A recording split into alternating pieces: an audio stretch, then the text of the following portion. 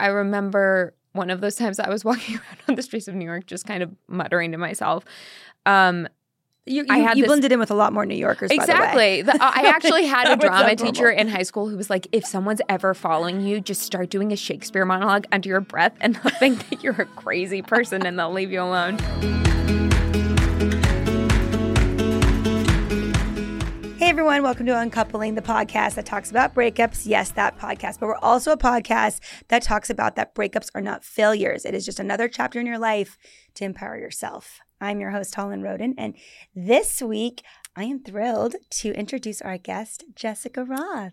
Hello. Jessica Rothe is an amazing singer and actor, best known for starring in Universal's Happy Death Day, the indie Gaslight, and the upcoming film that just premiered at Toronto Film Festival with Bill Skarsgård, Boy Kills World. Welcome. Thank you. Thank you for having me. I'm glowing after such a lovely little we wax poetic career accomplishments. It's just nice sometimes to be like, yeah, those things happened. And also, I love what I do so much. And so it's nice to almost get like a best of a reminder that we actually do work for a living in these times that we're not working. That are just very odd. Yeah. But also give us time to focus on other things in our life. I feel like when people are like shouting out people's coffees, they should like shout out their career accomplishments instead. I agree. I love being people's hype person. Like I love, and that's one of the reasons I'm not a big party person, but I do love introducing people I love to other people because I want to be like, these are the things that they've done that make them amazing. Welcome to my friends. It's not a roast. It's a most. Yes. Oh, I like that. The most of. Yeah. Well, thank you for coming on. Thank you for having me. We like to talk about breakups on this podcast, but not for the obvious salacious reason. We like this idea of uncoupling because at the end of the day, it is truly just a chapter to learn more about yourself, learn what you want to change, learn what you want in a partner, learn if you want a partner. So that's why we're here. And everyone's a little brave to step into this like taboo conversation. So thank you for coming. Thank you for having me. I actually really like talking about breakups with my friends and thinking about them because I do think that what you've said is so, like, of course, like many other people, I think I love kind of the salacious gossipy part of it because it's just so fun sometimes. And I think when you've had a friend who's gone through a really bad breakup, sometimes there's so much joy in being like, yeah, that person fucking sucks. They're the worst. But it is always because you learn so much about yourself through those experiences. And I know that like I've had a couple breakups, but kind of the one for me that's the big bad breakup definitely.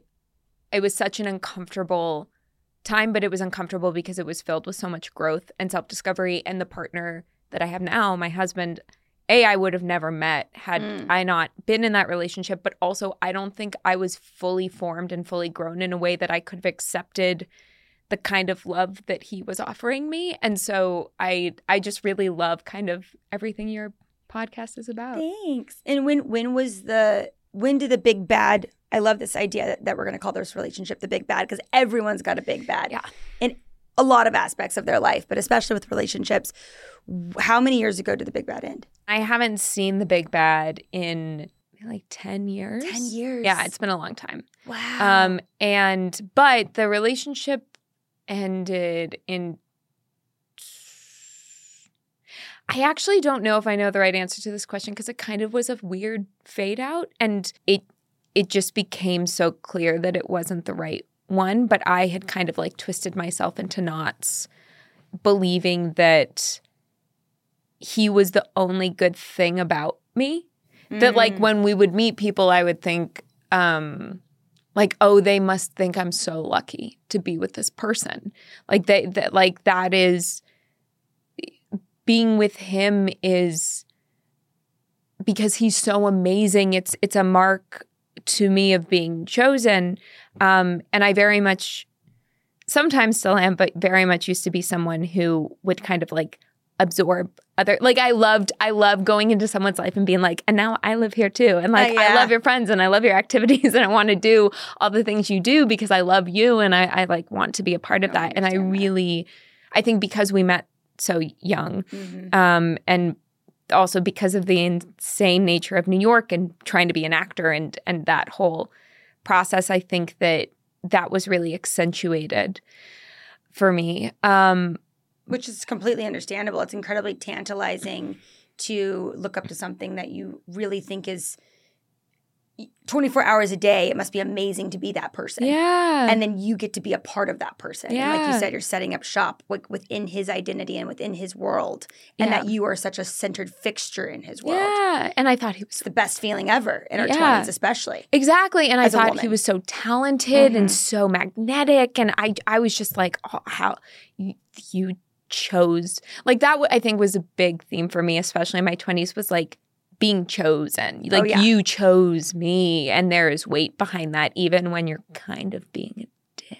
I was living in New York City at the time, and this particular ex, it had been going downhill for a while, and I didn't trust him. I didn't trust him at all. I knew he was having relationships with other people. I knew I wasn't getting for the full story. I knew I wasn't a priority, but instead of taking those warning signs and being like, gotta go, I was like, ooh, this means I need to lean in harder. This means I need to work even harder. I am not succeeding. Exactly. Like this obviously must be something wrong with me that I'm, so I need to like prove my worth and work harder and do all these things and show him what an amazing partner I can be, because we're obviously supposed to be together. And this is about my lack of worth, rather than being like, A, we're probably not right for each other, and B, this person isn't treating me nicely and I deserve better than that, because I just was so twisted upside down. I couldn't even conceptually understand something like that. But we were in this incredibly kind of codependent, toxic relationship that just wouldn't end. And it doesn't feel toxic when it is that codependent. It feels loving. It feels loving and almost like air. Mm-hmm. Like it feels like air. And I remember one of those times I was walking around on the streets of New York just kind of muttering to myself. You blended in with a lot more New Yorkers, exactly. By the way. I actually had a drama teacher in high school who was like, if someone's ever following you, just start doing a Shakespeare monologue under your breath and they'll think that you're a crazy person and they'll leave you alone. So maybe it was a weird like self-defense thing where I was like, if any stranger talks to me, I will just start crying. So I just need to drive everybody away.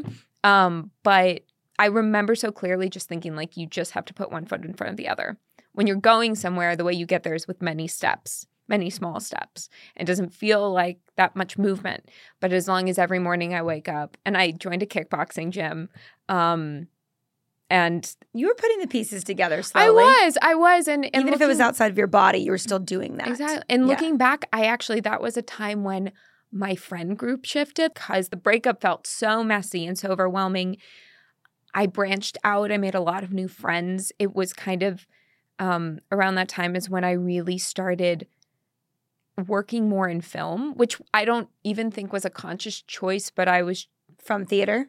Yeah, and I loved it, and I didn't know if I would, and I just started being cast in more projects that were indie films and other kinds of things, and I'm sure that there is some correlation to an opening up in me and maybe a different kind of vulnerability that was translating in a different way.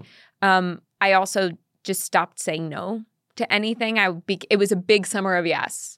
Big bad led to a lot of yes. A lot of yes. Big bad led to a lot of yes. I was in a place where what I needed from a friend in that moment was being like, fuck that guy, not speaking to him never again. You need like a girl gang. Yeah. And so anytime I would find out that someone who I felt like was someone that I assumed would be in that camp had coffee with him or was having contact with him, I felt so betrayed. And the funny thing is, since then, I've been in that situation with someone where it's not even that I particularly like the other person. It's just that I'm like, I don't know if I feel comfortable icing this person completely. And so I have a lot more empathy for the humans in my life who it was a bit murkier. When we're younger, it's more polarizing. Yeah. I'm lucky that I have an amazing family, and my mom especially. And my parents were like, bridge burn, never again. That was your girl gang, were your parents. Yeah, my parents were my girl gang. So when that relationship did end, how soon did your husband, future husband / friend at the time, how quick was he to step in and be the shoulder to lean on and be a support system? Well, our first friend hang was like not even a week after the breakup had happened. Okay. And I showed up and it was just like mascara running down my face and just sobbed in this coffee shop in Gramercy. And then we finished hanging out and he was like, I need to leave because I'm meeting up my friend to eat pie.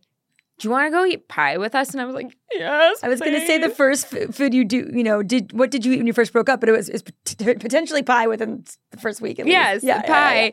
Yeah. What kind of pie? Do you remember? I do. It was this place called Blue Stove that isn't there anymore because of COVID, which is very sad. And they had an incredible apple pie, and then we also had a chocolate pie, and both of them were fantastic. A chocolate cream pie. And they made breakfast biscuits that would knock your socks off. Like it's a crime that place is gone. It was such an institution. I love it so much. I love like well-made breakup foods. It's not like Cheetos out from 7-Eleven. It's like that, there's like heart put into those types of dishes. Yeah, it really that makes it like in just a lot fonder to tell the story. I'm sure in the moment it felt very numb, and you're like, can I even taste the chocolate cream pie? Yeah, exactly. But also I have such a visceral sense memory of that place because when it was cold outside, the windows would steam up because there was so much like yummy, doughy, yeasty window. Warm smell that existed in that place. Did you guys ever go back? Oh, when we started dating, that was like every weekend we would go there. It was one of our favorite places. But my husband wasn't even the first person I started dating because we were just friends. So that's good that you went on other dates. Not that you knew your story in the future, but it was subconsciously. It was good. I had Would you tell him about the dates? Yeah. Yeah. He knew about all of them. I mean, short of getting on a dating app, I had someone set me up on a blind date. I went on a date with someone who asked for my number at a bar, which I had never done. Those into nightmares, but I've done that before. It's fun. It was lackluster, but it was lackluster. fine. I dated this very lovely, very funny British boy for a while who only wore red socks and was like it's that person that you look back and you're like, yeah, I dated that person when I was in my 20s and lived in New York. And I only have fond memories of him. Though when we broke up, we'd only been together for like a month. He told me that it was because he could tell I was falling in love with him, which I thought was like the most condescending thing that anyone had ever said to me. Except then meeting me, I walked away and I was like, was I falling in love with him? Maybe I didn't know it. And you were still growing your empowerment stage of creating your own voice in your head versus what people would tell you or you would convince yourself you thought because of what they would think. Exactly. Yeah. And I still was kind of a glutton for punishment, that I was really convinced that part of allure of I had a little thing almost for like bad boys, but like emotionally. Red Sox bad boys. Red Sox bad boys. But more kind of, I think, bad boys for me in the sense of like, oh, boys who kind of just aren't nice to you. Mm-hmm. Whereas my husband, when we didn't start dating right away, even once we realized we liked each other because it was so fraught with just weight of so much overlap and things, I would always ask him, I was like, why are you're so respectful and you're so kind to me? And he was like, first of all, it's a crime that no one's ever treated you this way because I'm just doing the bare minimum. But also, you didn't know me when I was 25. And when I was 25, I did not have the capacity to treat women correctly. I was going to ask how many relationships you saw him go through or dates that you saw him go through, and did he improve over time as well? Oh, totally. I mean, he only really dated one person while we were won't they like friendship quickly into a like the first time that I know this is supposed to be more about breakups than current relationship, but the first time that I realized I was in love with him, we were sitting in his apartment and we were going to go out for drinks with some friends and he was playing like a video game. And I looked over at him and I swear to God, in that moment, my eyes turned into like little heart-shaped emojis. And I was like, it just transitioned in that one moment. It all changed. And then we avoided each other for a while because it was too scary. But so I only saw him in that one relationship. And I do think that We also dated long distance for 5 years, which was That's a thing. It was a thing. Yeah. And so we both had I think the relationship that we're in now has gone through a lot of growth. But even at the time when we started seeing each other, he was kinder to me than anyone I had ever been in a relationship with, and more respectful, and also more like, I want you to do your own thing. Like, don't do my thing. You're welcome to. You're welcome to come along, but like, you don't like this. Why? Like, go do something that makes you happy. The solitude. Yeah. He was a big advocate of me pursuing my own joy. Because I think he is very good in a way that I do think is rare, but I feel like is more ingrained in men and maybe taught to men. He is so okay taking space for himself and just doing the thing he wants to do. And if he doesn't want to do something, he's like, no, thank you. And it never feels shitty. It never feels bad. And I long for and hope to and wish to be better at that, because I think that it's healthy. This podcast is one little chip in the bucket of trying to reteach girls that are coming up after us that why is it? Because I completely agree that men take more time for themselves, and if they don't go to something that you've invited them to, and then you later found out, well, they went to the driving range or play tennis. You're like, you can't instill joy in yourself after you've turned down my offer for my activity. Yes, they can. Yeah, they can go do that. Yeah, and they will, and they should. And so I find that, I think we're around the same age, and in our 30s, growing up in the 90s, there's a lot of, unconditioning that I hope the next generation will build better support systems and walls around themselves that build more identity and can earlier prepare themselves, even though you were still quite young when you met your husband, not having to go through some of those growing pains. Maybe it's necessary. Maybe it's something that we subconsciously will fall back on anyway. But at least if we're told the words, maybe it'll come around through osmosis. So in that, what would we say, like year, like walk me through a timeline of like week 1, month 1, where did you feel the transitions, and like what was the process of breaking up? What were the things on your list that you prioritized? So much of it is a blur. Also, I think part of the answer to this question, which is a question you asked earlier, and I realized I just took a really long tangent and didn't ask it. The breakup was not a swift one and done. Okay. It definitely prolonged. There were many late night tearful show up at each other's places. Not good. Don't do it. It was very bad. And like I straight up had one night where he showed up at my apartment at 11 o'clock at night, and it was like a Stella, like he was like 16 candles outside. Yeah, and I was like, this is so romantic. And I looked back and I was like, that was so incredibly unfair. And what made you hold your guns and say, we're not going to get back together? I didn't at first. Well, so part of it was, luckily for me, I had enough time to mourn and grieve and gather my pieces before that started happening. Okay. And so my feet were on the ground a little more, because initially after the breakup, so week 1, I like a blur. I remember waking up the morning after the breakup and being like, oh my God, I'm still alive. Like the sun exploded, but I'm still here. And that was both an alarming way to feel, but also I think in some ways validating of like, this thing that you thought was the thing that was making your world go round isn't there anymore, and the world's still spinning. You're still here, and you're still you, and you're still fine. And so it was a little bit of an acknowledgement of like, oh, I thought this was air that I was breathing, but maybe it was something else. You stepped outside of the Truman Show. Exactly. And I was like, oh, there's a bigger world. You held on to that when he did show up at your house. Yeah, but and then I did a lot of kickboxing, like every day, then crying in kickboxing class to the point where the teacher would come up being like, are you okay? And I was like, yes. But what a healthy way to like expel. Yeah. Lots of kickboxing, lots of yoga. Crying while kickboxing. Yeah. I unfortunately had very little appetite when I'm in active grief, which I think was part of it. But I remember the first day I was with a director friend of mine, and we were talking about the breakup, and I suddenly got ravenous. I was so hungry. and we went, there was this place called the Meatball Shop, and you could get like meatball and whatever kind of meat you wanted, plus a sauce. Like you could customize your own little meatball experience, and Heaven. I loved it. And I just remember I couldn't eat enough.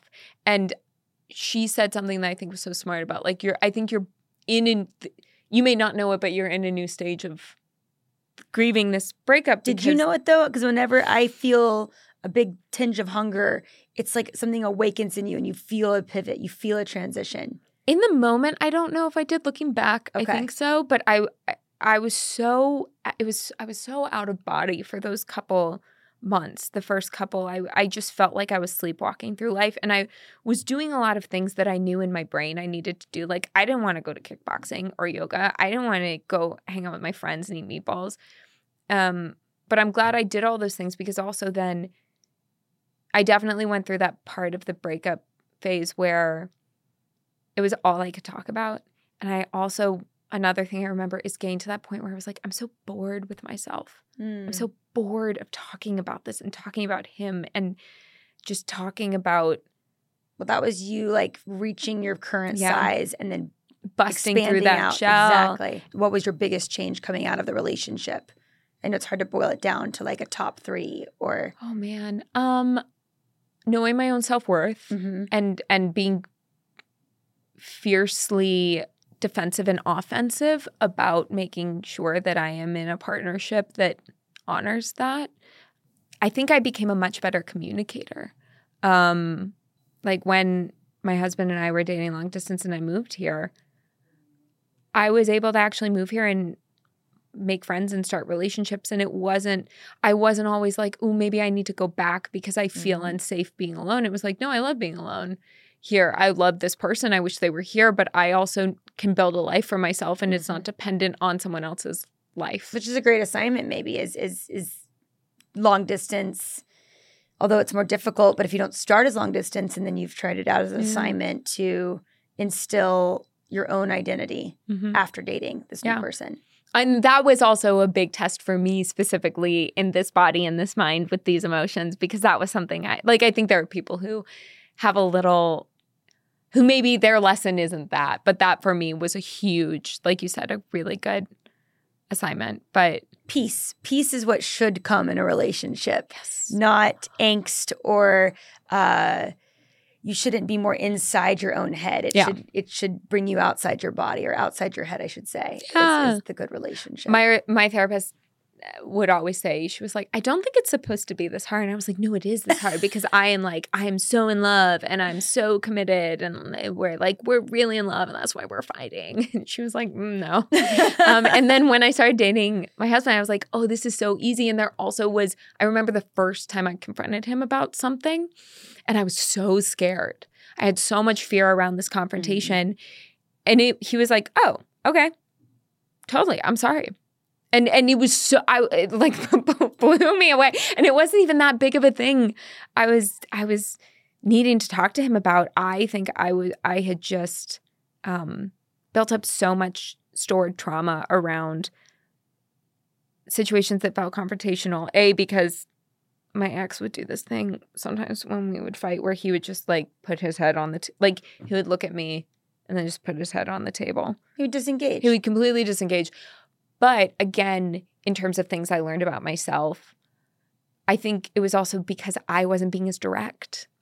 And maybe in those moments, I don't honestly remember because it was triggering and bad. But in the parts that I can take ownership of yourself, and ownership of the ways that I changed, it's like, oh, you went from being a very, very, it's still a people pleaser. Don't get me wrong, but like an intense people pleaser who was willing to completely bend over backwards and spend all day baking cookies and then taking a train to go to Connecticut to give them to your boyfriend's classmates so that they would like you, so they would remind him how great you were. Like my priority shifted. Yeah. And I just became so much better about vocalizing what I needed. Which then is great. And I think I also I still fall into this trap sometimes, but I definitely before fell into the trap in a big way of wanting my partner to read my mind, and that was a sign of love. and wanting to be that person for my partner. And now it's like, no, like you can just ask. Just ask. It doesn't make it less wonderful. If you ask, say to your partner, you know what? I really need a hug right now. The hug is still filled with love and well-intentioned just as much as if they see you and they're like, I'm going to give, they need a hug. Like, or it doesn't matter. It's the same dinner. result. Yeah. And but I get that. It's intoxicating wanting someone who knows. But that's a fantasy. And that's where I think, even this idea that a breakup is, like we said, a bad thing. It's not a bad thing. That's a myth that we've been conditioned to not talk about breakups, sweep it under the rug. They disappear from an Instagram grid. Yeah. It's like they've never existed because we don't want to admit that's a failure. But it's not a failure. We just structure it as a failure. But really, it's quite a pivot to a lot of gifts. It's funny because we're talking so exclusively and very much about a romantic breakup, but I'm actually working on developing a project that I love so much with my manager that is about friendship breakups in that way. But also how, like, one thing we kind of explore in it is just because the breakup happened doesn't mean that the relationship was for naught, because you've probably learned incredible things about yourself, and whether the relationship fed you or not, like whether some of the most, like, I'm sure if I really thought about it, there are wonderful things that my ex gave me, and also that I know ex-friends that I've had breakups with, that I am who I am because of them in positive ways within the relationship. But I also very much know, like, going through those hard times have made me, like, put on my big girl boots and pants and go through them. But you're totally right that we just don't talk about it so much. It's like, even I'm noticing it with myself on this podcast. I wanted to pivot and talk about, like, my wonderful husband, and that is such a direct correlation of the breakup led you to the breakup led me to this wonderful, amazing thing. And for me, it's such a direct correlation and such a tangible connection that it's really easy to put a lot of the celebration in that. But it is less fun and hard to talk about the breakups. And I also think it's so interesting the ways that those breakups change in the way we talk about them the further away you get from them. But still, I don't know if you have any like this, like, I might need to see this person soon. And the thought of seeing them makes me want to curl up. And I think, knowing that if you're in a different chapter in your life, you're still going to be affected by a chapter that's earlier in the book. But you've learned so much between that chapter and the chapter you're in now. It's just armor that's going to more elegantly carry you through that experience. Not that you can't feel the pricks from the earlier That's chapter. such a beautiful way to put that. You're in a book, and you're much further down in the story. You're in, like, Act 3. Yeah. And that was Act 1. Yeah. And so you've already been through the climax, and the themes are already set in place. And so all you need to do is just sit in your current chapter and you'll feel it, but you don't have to live in it anymore. Yeah. Yeah. So if you were going to write, because I think there needs to be it's like the real love story to little girls. Yeah. And what moms and aunties and best friends, what we should be telling all of our friends' daughters, our own daughters, would you say identity and feeling like you're choosing yourself is so important before choosing someone else? Yes, 100%. Because I think that, like, one of the things I loved so much about my husband, who I think is the best, and one of the things that I kind of wasn't ready for until the big bad breakup happened and I did a lot of work, was this idea of, I'm okay on my own and you're okay on your own. And when we're together, that's amazing. But also, I have enough autonomy and enough confidence in myself, and I'm actively choosing to take care of myself, and that makes me a better partner for you, rather than kind of dropping everything and running to coddle or baby or fix. And I still personally struggle with that because I'm a total people pleaser, and I love also to feel very needed. And I think that a lot of women, we're taught in so many ways, conscious and subconscious, that being needed as a woman is an incredibly powerful thing. So need yourself. Need yourself. Need yourself. Yeah, I completely can relate with that. Oh, and sorry, that just made me think of something else I feel like is so important that I learned. Right after the breakup, I was so convinced that he had like vampire stole my shine. I was like, I used to be so much like cooler and funnier and talented and all these things. And I gave him all my power. I gave him my power and I let him like the jar's empty. The jar's empty and he's going to go on and be with someone else. And he took this from me and I will be alone and sad and empty forever because he stole like my soul. And that's just not what happens. That's not how it Ariel is fiction. Works. I know, but I really thought it wasn't. No, but I do think that, hopefully the next generation and beyond of not just of women, but of loving, humans. Caring, open human people learn that like boundaries are good and knowing your own self-worth is good and not giving away your power is good. But also if you are an extreme empath, which I do feel that I am, and if you are someone who really loves to give energy, it doesn't go away. It's not a one, like you have resources and it will come back even if you feel like that's been taken from you.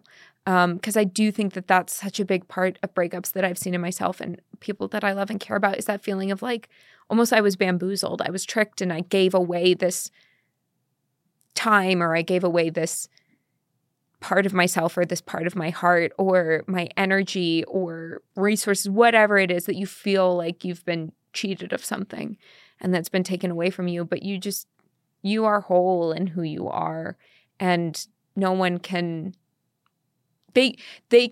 what they can do is they can make you doubt that it's there. Mm-hmm. And they can also make you sad. And sometimes when you're sad, it's hard to see the beautiful, like connective, buzzy glory that is you inside of you and what makes you unique. But no one can take that away from you, even in a shitty breakup. And even all those amazing years that you did give to him and to yourself, just because they're no longer with him, it's not like the jar was empty because it was with him and now it's with a new person. You have to refill it in a different way. Like you're the through line through it all. Exactly. Yeah. And I do really love that I have that now, a better understanding of that now. And it doesn't always feel true, but yeah, like you said, and I think that's one of the reasons that me being in a long distance relationship at first with my husband and me moving so soon after this breakup and being in a new space, I was like, oh, I'm the only constant here. Mm-hmm. That's wild. That's the first time that's been true. And it's pretty okay. Like I'm good with this. I like that I'm the constant. And I think that so often in relationships, it's hard to hold on to that, especially when you're young and figuring it out and throwing mud at the wall and seeing what sticks. And the biggest takeaway, I think, for him, hopefully, is that you've learned all these lessons about yourself with him as the catalyst. Mm-hmm.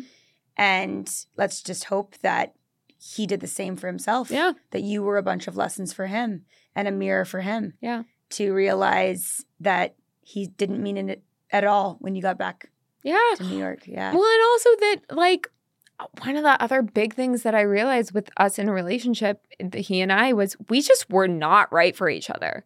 Like, what I hope, I don't know, because I do not talk to this person, but what I hope is that he, I was never going to, I'm not a fighter. I fight for things I believe in, but I don't like confrontation. Yeah. I do not like it. The person he is with now, I think that, like, he needed a little bit of pushback. Yeah. And I was like, that, you know what? That's never going to be me. It's never going to be me. And that's not my fault. And it doesn't make me a less good partner in the world. It makes me a less good partner for him. Mm-hmm. But even if they're not, it's more about one of the big things I learned is not everyone is right for everyone. And it's okay to find the right person for you. Yeah. And not to try to fit a round peg into a square hole. Was there a particular point that you, through the kickboxing and the crying and building new friendships, you're like, I like being alone, or I prefer being alone? That there was that crossover of needing to be the fixture in someone else's life and that desperate feel to be needed, that desperate need to be needed, and then you preferring to be alone. Yeah, you know what? I think there was. As you say that, I have a very visceral memory of lying in a yoga studio and looking up at the ceiling in Shavasana. And I don't know if in that moment I was like, I like being here by myself, but I think I just felt very autonomous in that moment. And like, oh, I moved to New York by myself and I live here and I pay my own bills and I have a job and I like all of these things that I don't think I necessarily was giving myself credit for. And even if they were things that had been born of pursuing a career or maybe slight decisions that had been made in relation to other people, it was like, but you built this life and you did this thing and you are the one who fought and continues to fight every day to do it. And there are still things that I would much prefer to do with other people. Like, I don't know if I'm ever going to be someone who loves traveling alone because I love forming memories with people, whether it's my romantic partner or friends or my family. I personally, and then we can talk about it. Like, I just get a lot of joy from that. But I also love doing pottery or art. I love reading. Like there are kind of solitary activities that I feel so much more comfortable and more in my skin doing. Are there particular hobbies that you took on since the breakup, which has been a hot second, but something that maybe you wouldn't have done in that previous relationship that you do now? Oh, I feel like all of them.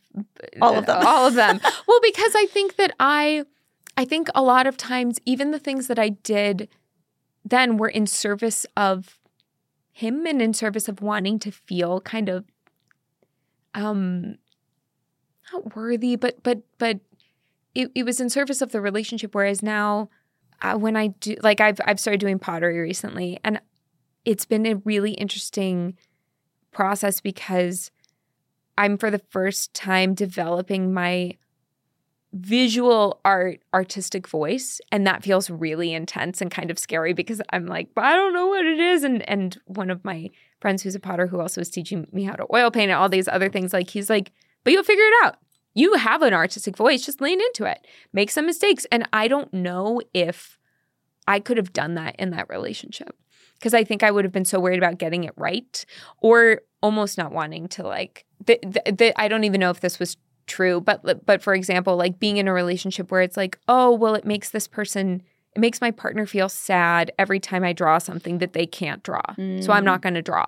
Like those were the kinds of decisions I was making in that relationship. And again, very much not necessarily because the partner I was with at that time asked that of me or expected it, but I think I put that on myself of a filter. And in order to be loved by this person, I need to diminish myself. And I was getting that message from externally from the world or from him, or maybe it was just internal because it was an expectation that I had somehow jumped to. I just think if love we're taught as the number one thing that we could achieve. And so you're thinking, oh, if I put all my energy towards building this love, that equals more happiness. Yeah. And that joint love will be so much more worthy than my single love, like my solo love. Yeah. My singular love, I guess you could say. Yeah. So it's like, oh, well, if that hobby doesn't, put eggs in the basket towards that big joint love, it's not really it's not going to be as fulfilling. Yeah. Or it doesn't have the same currency almost. Yeah. And almost all of the art projects I would do around the time that I was in a relationship with the big bad were gifts for him. It never was just like, I'm just going to draw this. Because you were building the joint love. I was building the joint love. I was really committed to that joint love. Yeah. But it's also cool and fun because like The first time I ever baked bread was with my ex, and I love baking bread. And that's something I've been able to carry forward. Whereas my husband and I now are beekeepers, and that is probably something I never would have done with my ex. Maybe he is very into being an apiarist. That's the only thing we're going to talk about at the wedding is how much you both love bees now. How much we love bees and love our honey. We're going to be like, wow, maybe we should consider like opening this relationship. No.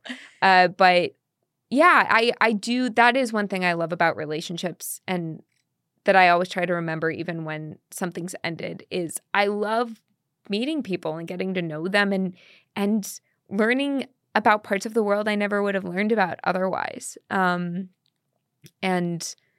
I think that then figuring out which of those you want to carry forward after that relationship ends is always important. Like I love Parks and Rec, and I always think about the Ann Perkins character and how she takes on like the hobbies and the interests of whoever she's dating at the time, but then throws them away because she doesn't actually enjoy it about any of them. And so I hope that you can put honey on your bread. That's my hope for you. Yes, I do.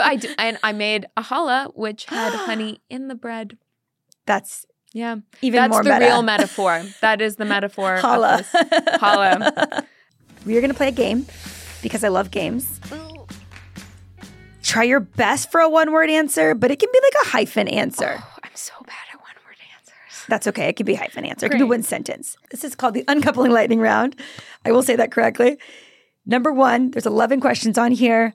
We can do a pass and come back if you need. Great. Number 1, when was your first breakup? High school. He broke my heart. Shattered it. My car died because we sat in the car talking about the breakup, and then the light was on and he drove away, and then my battery was dead and I had to call my parents to come pick me up. That's one word. That's one word. That's totally one word. That's one word. Yeah. That's a great one word. Going. Sorry. Do you remember your first crush? Yes, I do remember my first crush. It was a boy in kindergarten. What is the best example of a relationship in your life? I would say my parents. Aw. Yeah. What is your go-to breakup movie? Probably Sleepless in Seattle. What is your go-to breakup song? Alanis Morissette, anything. Jagged Little Pill album, whole way through, screaming at the top of my lungs. Okay, we already talked about this pie story, which I love, but what is your breakup food? It can still be the pie. But like cake. Cake. First thing you do after a breakup, which we kind of know. Cry, kickbox. Yeah, mostly cry. Mostly cry. Yeah. What was your number 1 red flag in a relationship or a potential relationship? Lying. It's not cute. What is your number 1 green flag in a relationship or potential relationship? Kindness. Yeah. And what is your beige flag? To describe a beige flag, what is a fun quirk of yours that you think your partner loves about you? That's a beige flag. Apparently. I mispronounce a lot of words. Oh, that's fun. I don't know if this is why I'm slightly dyslexic, but I, for a really long time, said demon instead of demon. Okay, in a long-term relationship, last question. What was the moment you knew your husband was the one? It was more there were a lot of little moments. But it